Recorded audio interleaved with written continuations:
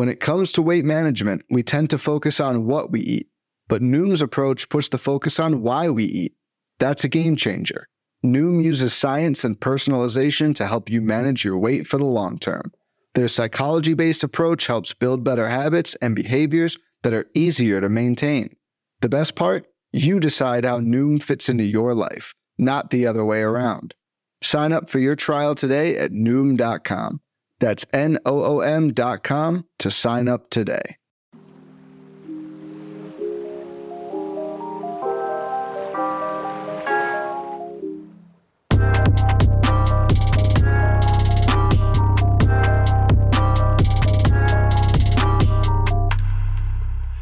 Hi friends, and what's good y'all? Schwebzy here, and I've got some good news.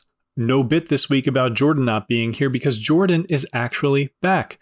He won't be providing any expert analysis this week because he's taken a vow of silence, only to be broken if I, Schwebzy, ever have a bad take. And unfortunately, I just don't really ever see that happening. Sometimes being right 100% of the time has its downsides. So I'll just have to record this episode while Jordan watches on in silence and we just generally gaze longingly into each other's eyes because I've missed him so. Don't tell my wife. At this point, I've been doing these solo episodes for 4 weeks, and what I really hope is that someone who has only just started listening to this podcast for the past month has gotten used to the vibe and flow of me being alone and just talking to myself for 45 minutes. And I want those people to have their worlds utterly rocked to their core once Jordan gets back and our combined chaotic energy gets back together and just brings the rambling and nonsense and non sequiturs that you guys hopefully enjoy so much. You longtime listeners know the type of chaotic energy that we bring. And hopefully someday in the near future, the boys will be back in town. But just to give everyone an update on the state of the podcast and how the coming weeks are going to go down, next week will be business as usual with probably just little old me on the 27th next Saturday, but there will likely be no episodes on September 3rd or 10th as I will finally be getting to go on my honeymoon 17 months after getting married. Thanks, COVID. I haven't really decided yet if that's going to be it for the year, or if there will be 1 or 2 more episodes at the end of September before Jordan and I hibernate for the playoffs and recharge for next season. But I'll try to send out an update via social media if anything changes. Try not to miss me too much. If we are approaching the end of the In the Deep season, there are still so many incredible podcasts on the Pitcherless Podcast Network that I promise you will be able to find something at least 6 times more enjoyable than this drivel that we put out into the world. I'd suggest going to listen to, Wins Above Fantasy or On the Wire and any of the other great fantasy podcasts on the Pitcherless Podcast Network. And I mentioned our socials before. As always, you can reach out to us on our Twitter accounts, Jordan at Bunt Singles, myself at Schwebzy, SHWEBSI, or our shared podcast account at In the Deep PL. On that Twitter account, you can find a pinned tweet with a Google form where you can ask us questions. Or our joint email account, inthedeeppl@gmail.com. And I actually did get some hate mail this week. I know I always ask for hate mail and nothing has changed there. But something that I've neglected to mention is that if you do send us a good question or just, a funny email, there's a good chance we'll talk about it on the podcast. And who doesn't love that good little serotonin rush from stuff like that? Anyways, the email. Dear Schwebzy, I've adamantly refused to send you the hate mail you've so desperately wanted until now. Now, first of all, I'm going to interject here. Desperate? Me? Desperate? Just because I ask all the time and would die without interaction from our fans doesn't make me desperate. I don't know what you're talking about. Anyway, the word niche is pronounced niche, not niche. Not like a 19th century German nihilist or any other ungodly way of pronouncing it. I will die on this hill. Love, your fellow mod, Justin Havelock. I am going to go out of my way to say that word more often than I have before. I'm going to say it all the time. Every player blurb is going to involve that word now, and I'm going to say it niche every single time just because of this. That's what you get for that's what you get for listening to my wishes and writing in a wonderful mail. But anyway, we do have some actual fantasy analysis to get to today. The today's episode is going to be a deep dive and a half. Usually when I'm by myself, I only do one, but I was moved to talk about a second player at length today. So we're going to do 2 deep dives. We are going to do our usual honorable mentions, and we're going to do what we did last week, and we're going to do a bullpen power ranking at the very end, because sub 20% closers are a mess right now. And I need to complain. I just need to complain about it, really. So, on to the deep dives. Our first deep dive of the day, and I cannot believe I'm doing this, it's Austin Voth. Everything inside of me is screaming not to do a deep dive on Austin Voth. You'll regret it, Schwebzy. Don't do it, Schwebzy. It's Austin Voth. Why would you care? But here we are. We're doing a deep dive on Austin Voth. You might remember Voth from such hits as I have a 5.09 career ERA, or I was a 2022 Washington National, which usually by itself, that alone should make you not want to roster a player this year. And I want to tell you about his numbers as a Washington National, but I'm not sure I'm allowed to because this is a family website and these numbers are, These numbers are disgusting. They're downright hard to look at. So please, if there are children nearby, don't let them hear that Austin Voth, pitching strictly as a reliever for Washington, allowed 21 earned runs in 18.2 innings, good for a 10.13 ERA, and I use the word good very loosely here. He allowed a 16% home run to fly ball rate, a 455 BABIP, and a 52.3 left on base percentage, which are the 3 numbers that we here at Pitcher List call the hotel, the holy trinity equating luck. For a lot of pitchers, this is where I would now tell you that he just got unlucky and he was actually fine. He just got unlucky. Nope, not today. Voth stunk, and he got unlucky on top of that. He had some promising stretches in his early Nationals career, but he ended his tenure in the Capitol by allowing multiple runs in 5 straight relief appearances. He was in such a rut that the Nationals, who might be the worst team in baseball, actually DFA'd him, whereupon he was immediately claimed by the Orioles, who, notably, are kind of good now. I mentioned that Voth pitched strictly in relief for Washington this year. Well, pretty much immediately upon taking that short trip from DC to Baltimore, the Orioles started stretching him out to be a starter again, like he was exclusively before 2021. Voth was legitimately promising in 2019 as a starting pitcher, in spite of the super bounce ball. And then in 2020, he was absolutely terrible in 11 starts, and I guess the Nationals decided that he just didn't have it as a starter at that point, because after 2020, they never really let him start another game.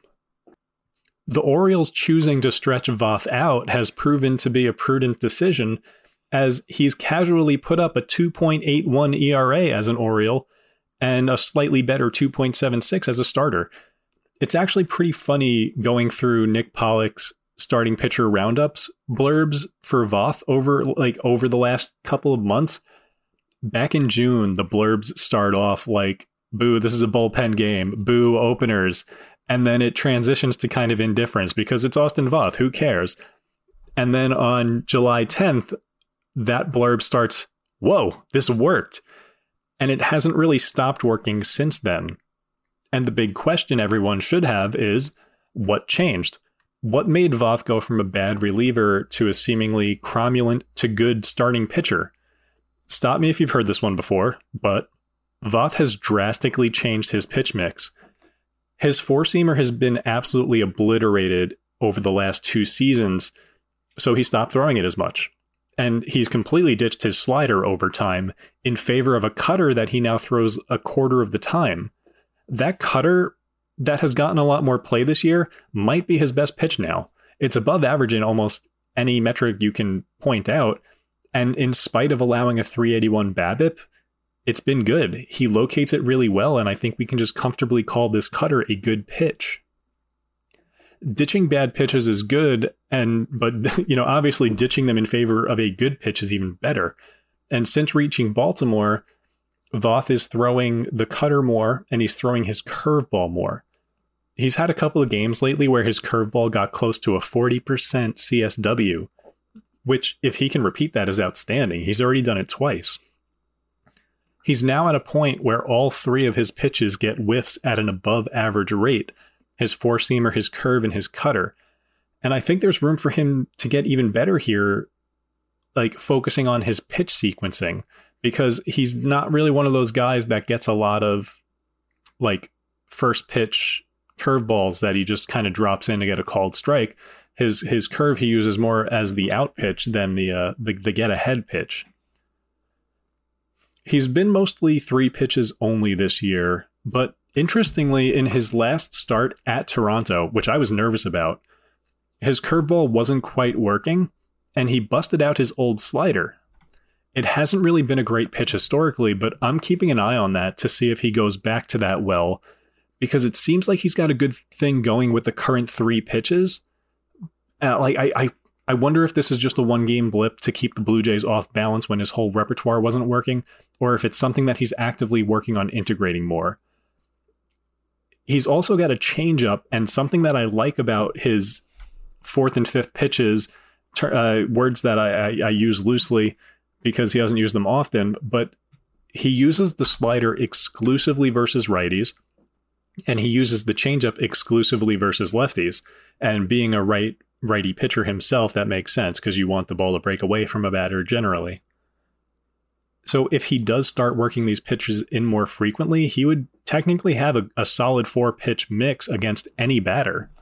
But full disclosure, looking at his changeup, I'm pretty sure it stinks, but it might still work as a change of pace if he uses it at the right times. I've spoken before about being a fan of streaming Orioles pitchers at home, and I mentioned last week that Voth might be my new favorite of the bunch. And after doing this research, I feel the exact same way. I love Voth as a streamer for the rest of the year, and he honestly might be someone worth adding and holding for the next 6 weeks. At the absolute minimum, I think he's a must-add streamer for this coming home game against Chicago on Tuesday, the Chicago White Sox. I added him in my AL-only league recently, and I didn't expect him to do well against Toronto at Toronto, but he survived, and I am all systems go now until he gives me a reason to doubt the new Voth. He's gone, one of his biggest problems as a reliever for Washington over the last couple of years has been the home run ball. And not many people realize how much of a home run park RFK Stadium is, but he's gone from one of the worst homer stadiums in baseball for a pitcher to what is now the best home run suppressant park in baseball. So, they took his biggest weakness and basically completely removed it just by moving him to a different ballpark. There's a lot to like here, I think. Plus, the Orioles are just on a crazy heater right now, and they look like a legit team right now. It's like Adley Rutschman has helped to transform that team. And, as a professional hater of all of the NL East besides the Mets, it would make me really happy to see the Nationals give away a good starting pitcher for literally nothing to a team they hate just because they don't know how to develop players. Anyway, speaking of my NL East Mets, our second deep dive today is going to be David Peterson.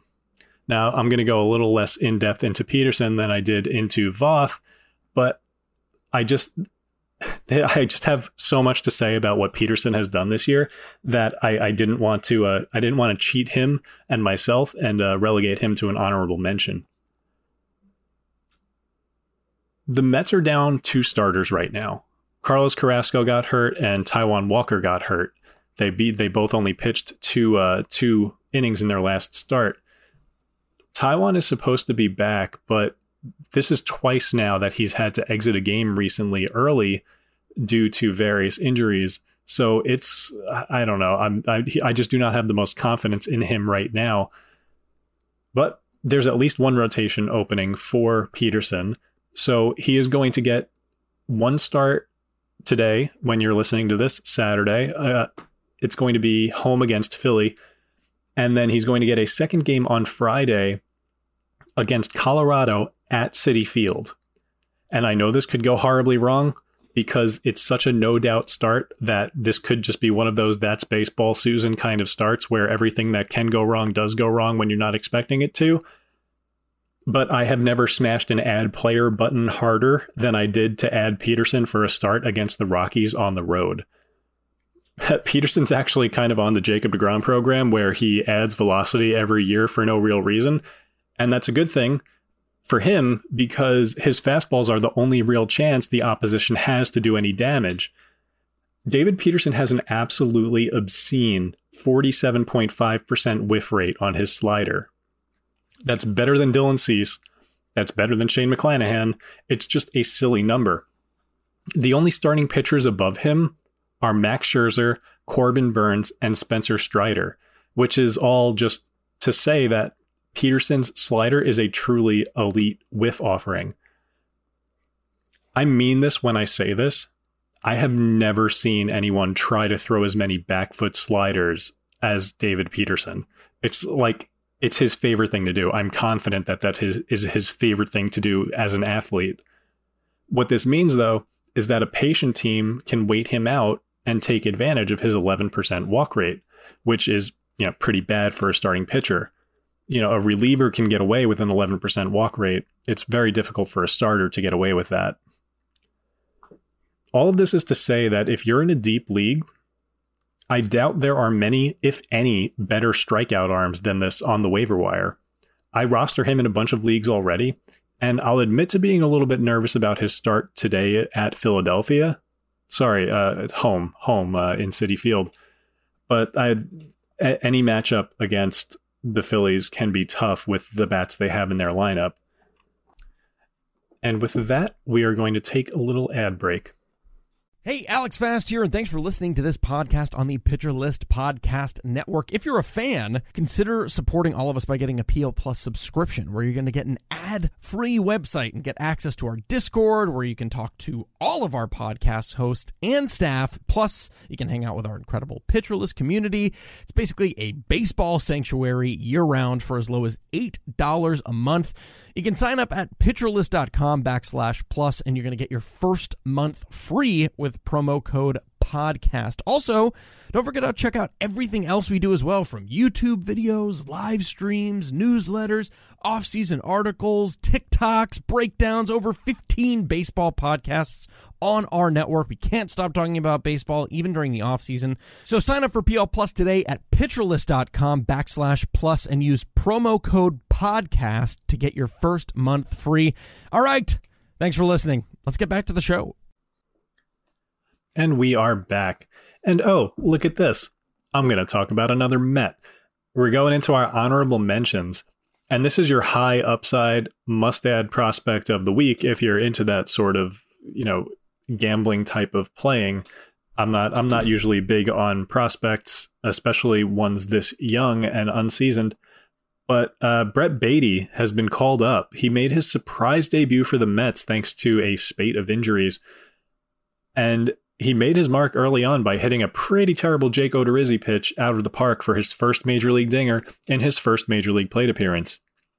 In his 2 games so far, he's already displayed both his upside and his risk, hitting 6 batted balls, 1 for a home run, and the other 5 being ground balls. He's hitting the ball hard, which is great. He hit a 113 mile per hour ball, lefty-lefty, which is not the most common thing. It was off of Tyler Matzik, who is not the easiest pitcher to hit.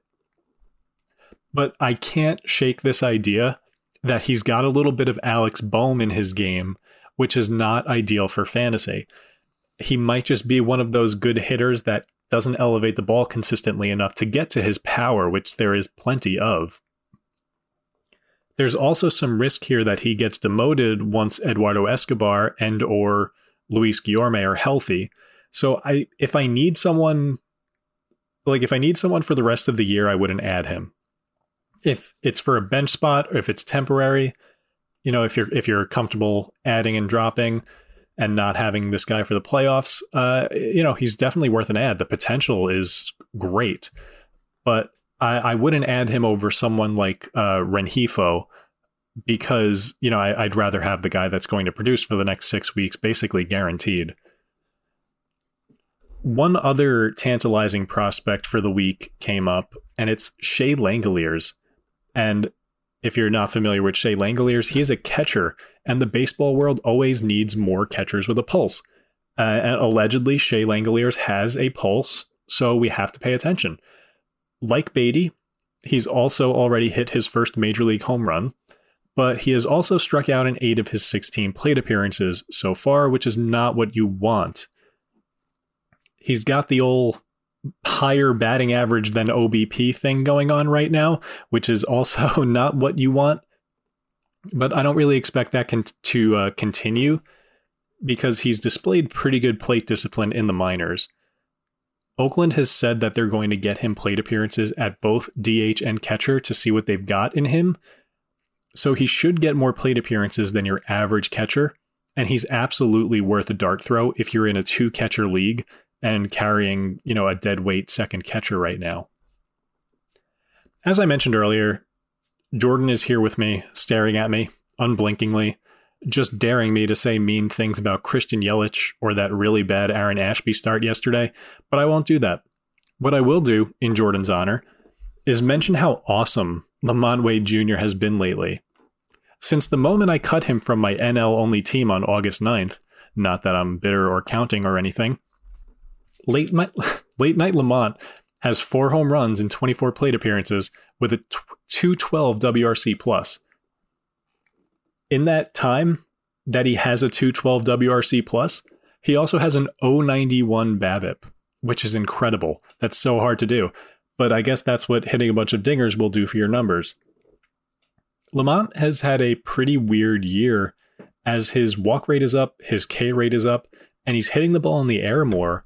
All of which are normally things that kind of portend a breakout. But he's just hitting so many medium to deep fly balls that it has destroyed his batted ball profile. And for the year, he's got an amazingly low 179 BABIP. Usually you hope that that's around 300 for a hitter, for it to normalize there.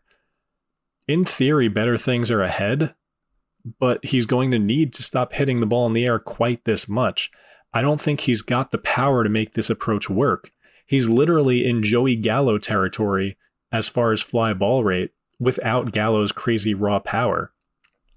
Something else to note is that Wade appears to be in a strict platoon right now, sitting in 12 of the last 13 games that they've faced lefties in. Next, we're going to talk about Jake Fraley. Nothing has changed here. Fraley is still my favorite power, speed, OBP threat in this sub 20% range.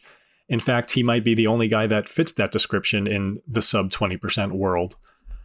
Something to monitor for the OBP, though, is that his walk rate is like half of what it was last year, which is alarming, because not only does that impact his OBP, it directly impacts his stolen base opportunities. So I'm a little more cold on Fraley than I was a week or two ago. The longer he goes without walking like he did last year, the more concerned I get. Kind of like Jose Barrero and his striking out like 50% of the time. The longer it goes on, the more dead he is to me. Next, we're going to talk about Christian Arroyo. I hate when I mention a guy on the podcast as an aside, like just briefly mention him, and then he goes nuts.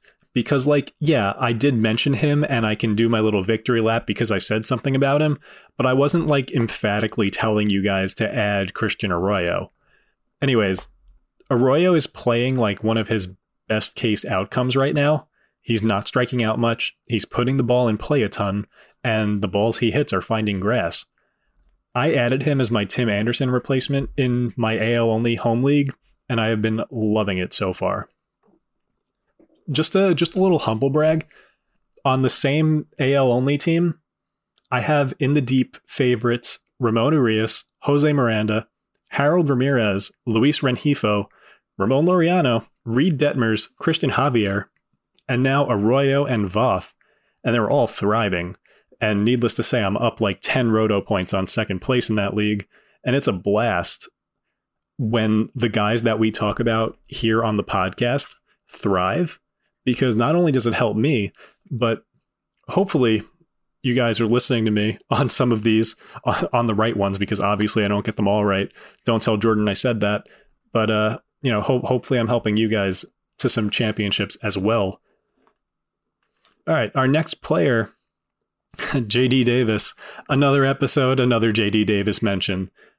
He's got a casual 1100 plus OPS and a 200 plus WRC plus since joining the Giants. And while he doesn't start every game, he has sat in 6 games since joining the Giants and gotten in as a pinch hitter in 3 of them, while also getting multiple plate appearances in a couple of those games. So, yes, he's not starting every game, which is a bummer for his potential production, but he's getting more plate appearances than you would think, given that information. Next, we're going to talk about Chas McCormick. Unfortunately for me, as a former Jake Myers fan, Jake Myers may have used up the last of his goodwill, both with Dusty Baker and more importantly with me. And he has now sat in 4 straight and 6 out of 8 games. And the person that most directly benefits is Chas McCormick, who is on another hot streak, and as mentioned before on the podcast, is a quality bat. Somehow, after all of his ups and downs this year, McCormick is on pace for a 25 plus home run season if he were to get 600 plate appearances. And that's kind of, that's what I said back in April or May. And now we're here and he's done pretty much what I said. And I don't actually really believe it, because it's been such a weird up and down season for him as far as playing time goes anyway. All right, Lars Nootbaar. I still love Newt. Please refer to last week's deep dive if you want my full take on Lars Nootbaar. Nothing has changed really. A weird quirk of the Cardinals lineup right now is that against righties, Nootbaar hits leadoff. But then against lefties, he hits 9th. Obviously, this is better than a platoon, and being the strong side leadoff guy is awesome, but it's just a weird arrangement. I'm not sure how often I really see that kind of thing. He has now played in every single game since July 24th. So just like the Cardinals are doing, keep plugging him into your lineups. All right, our next player is Elehuris Montero for the Colorado Rockies. Montero continues to play every single day for Colorado. And generally, those two things alone, being a Rocky and playing every day, means a player is worth rostering in deep leagues. He hit 2 home runs today, which is awesome. That's great.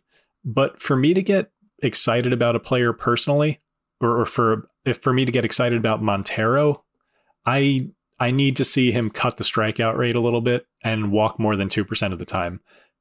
I don't think he's the kind of power bat that can survive with a 30+% K rate.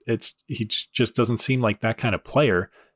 I mean, it wouldn't be the first time that a player kind of changed their profile upon reaching the majors, but he just doesn't seem like that.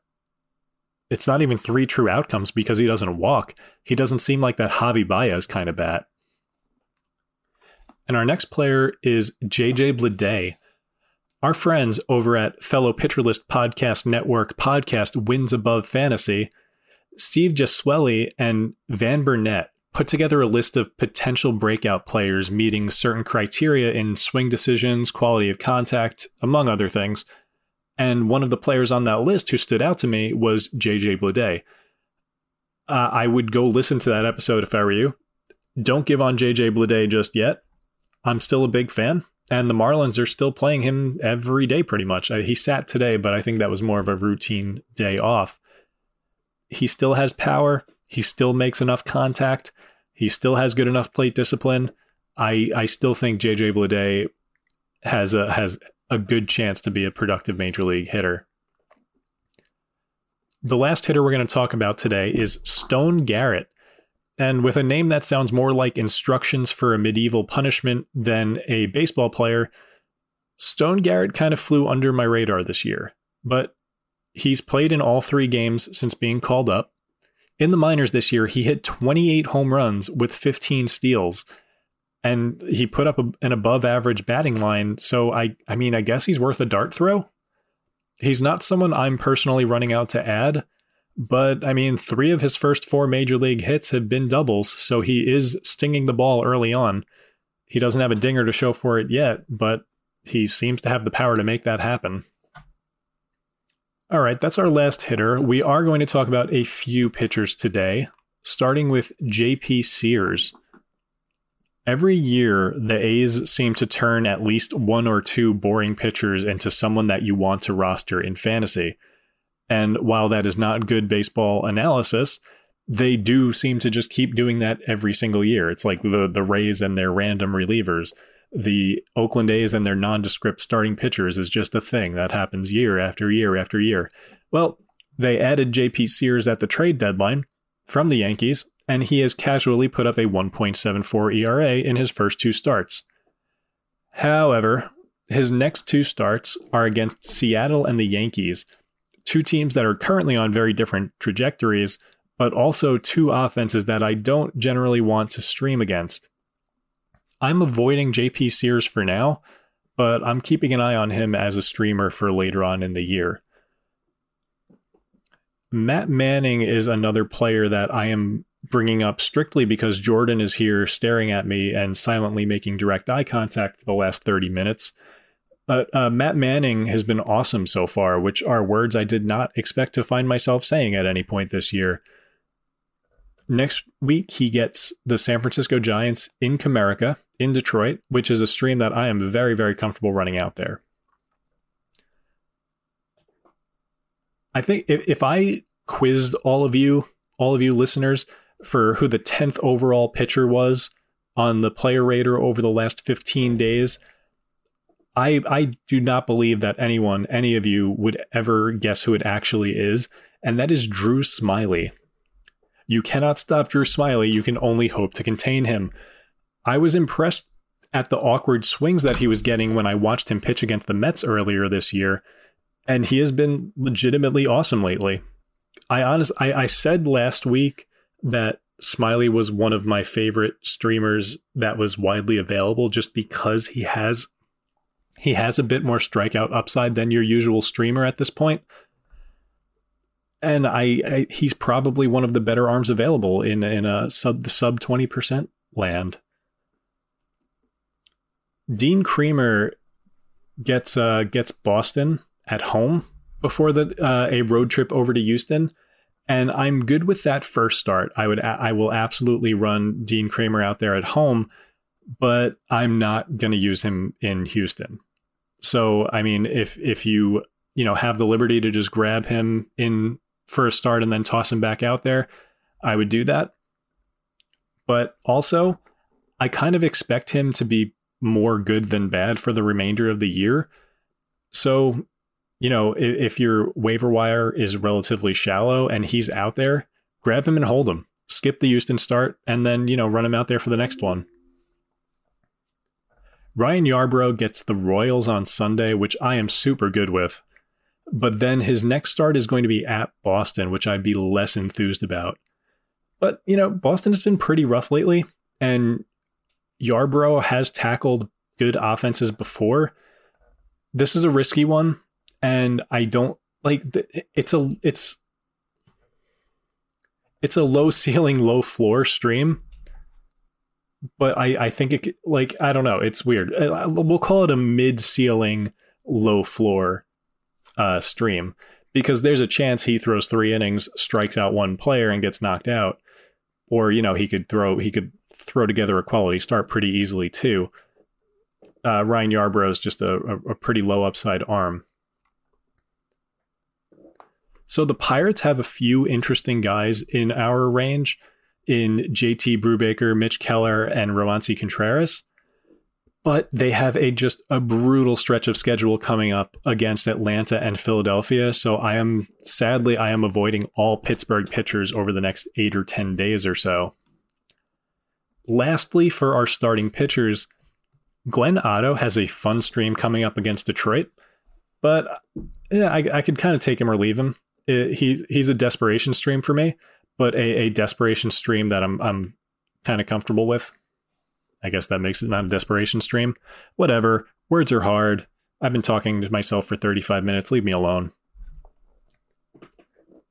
All right, that is it for our honorable mentions. So what we are going to do before we go is I am going to quickly go through our bullpen power rankings, which is a thing that I started to do last week because maybe you need some saves. We are at the time of year where it is, well, we are past the time where you need to be scoreboard watching in your leagues. So if you need to make up ground in saves, this is the section for you. Although in sub 20% land, there are not many saves to go around. At the top of our 20% or less bullpen power rankings is Alexis Diaz, who, for those of you who don't know, Alexis Diaz is Edwin Diaz's brother.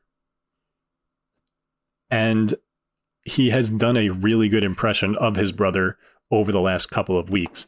Seriously, look up his numbers. They've been silly. The brothers Diaz have combined to strike out basically the world lately. So he's my favorite guy available in this many leagues.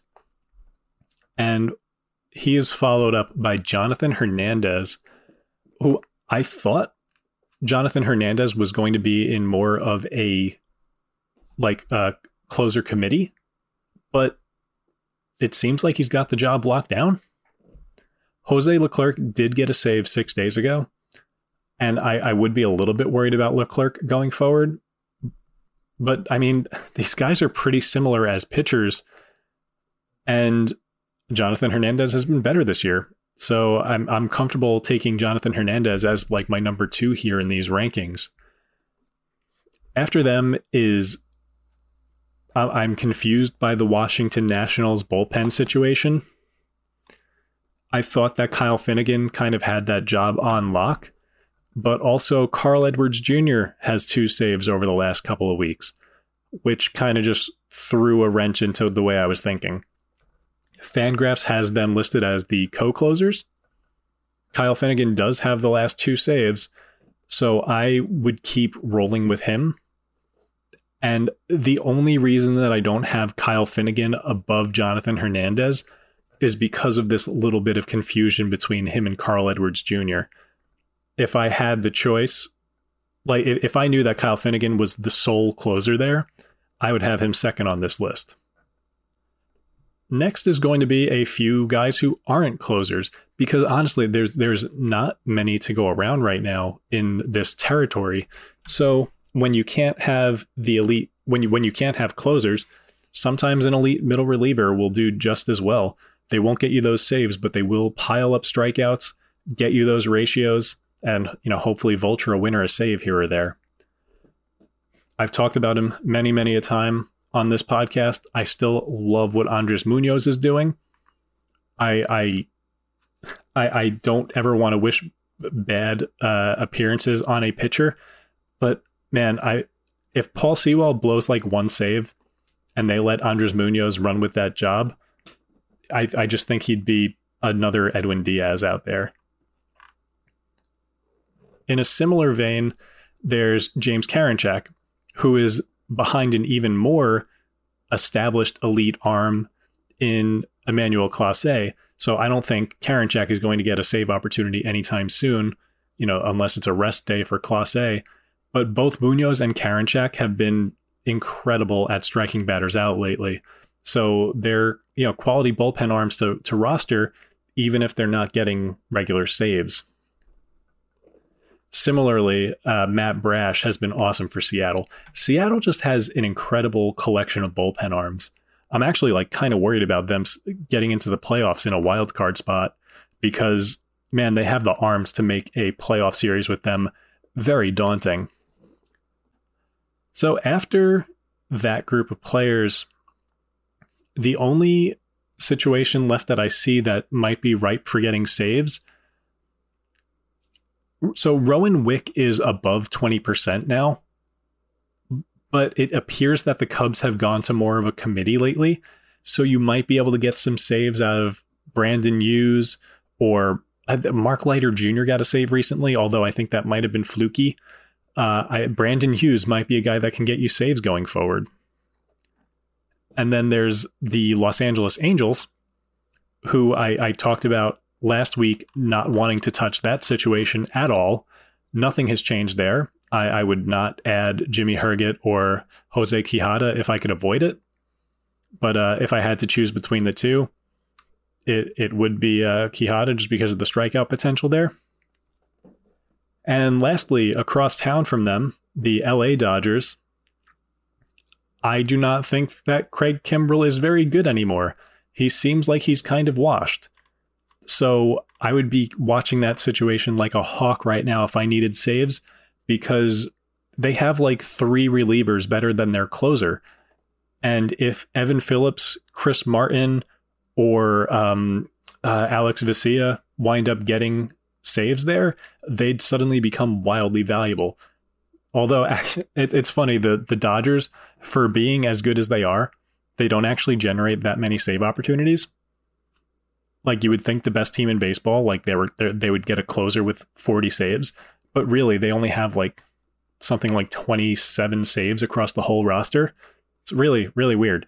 Kimbrell himself only has 21, and hopefully that number doesn't go up too much more, because they really, really should not have him in that role much longer.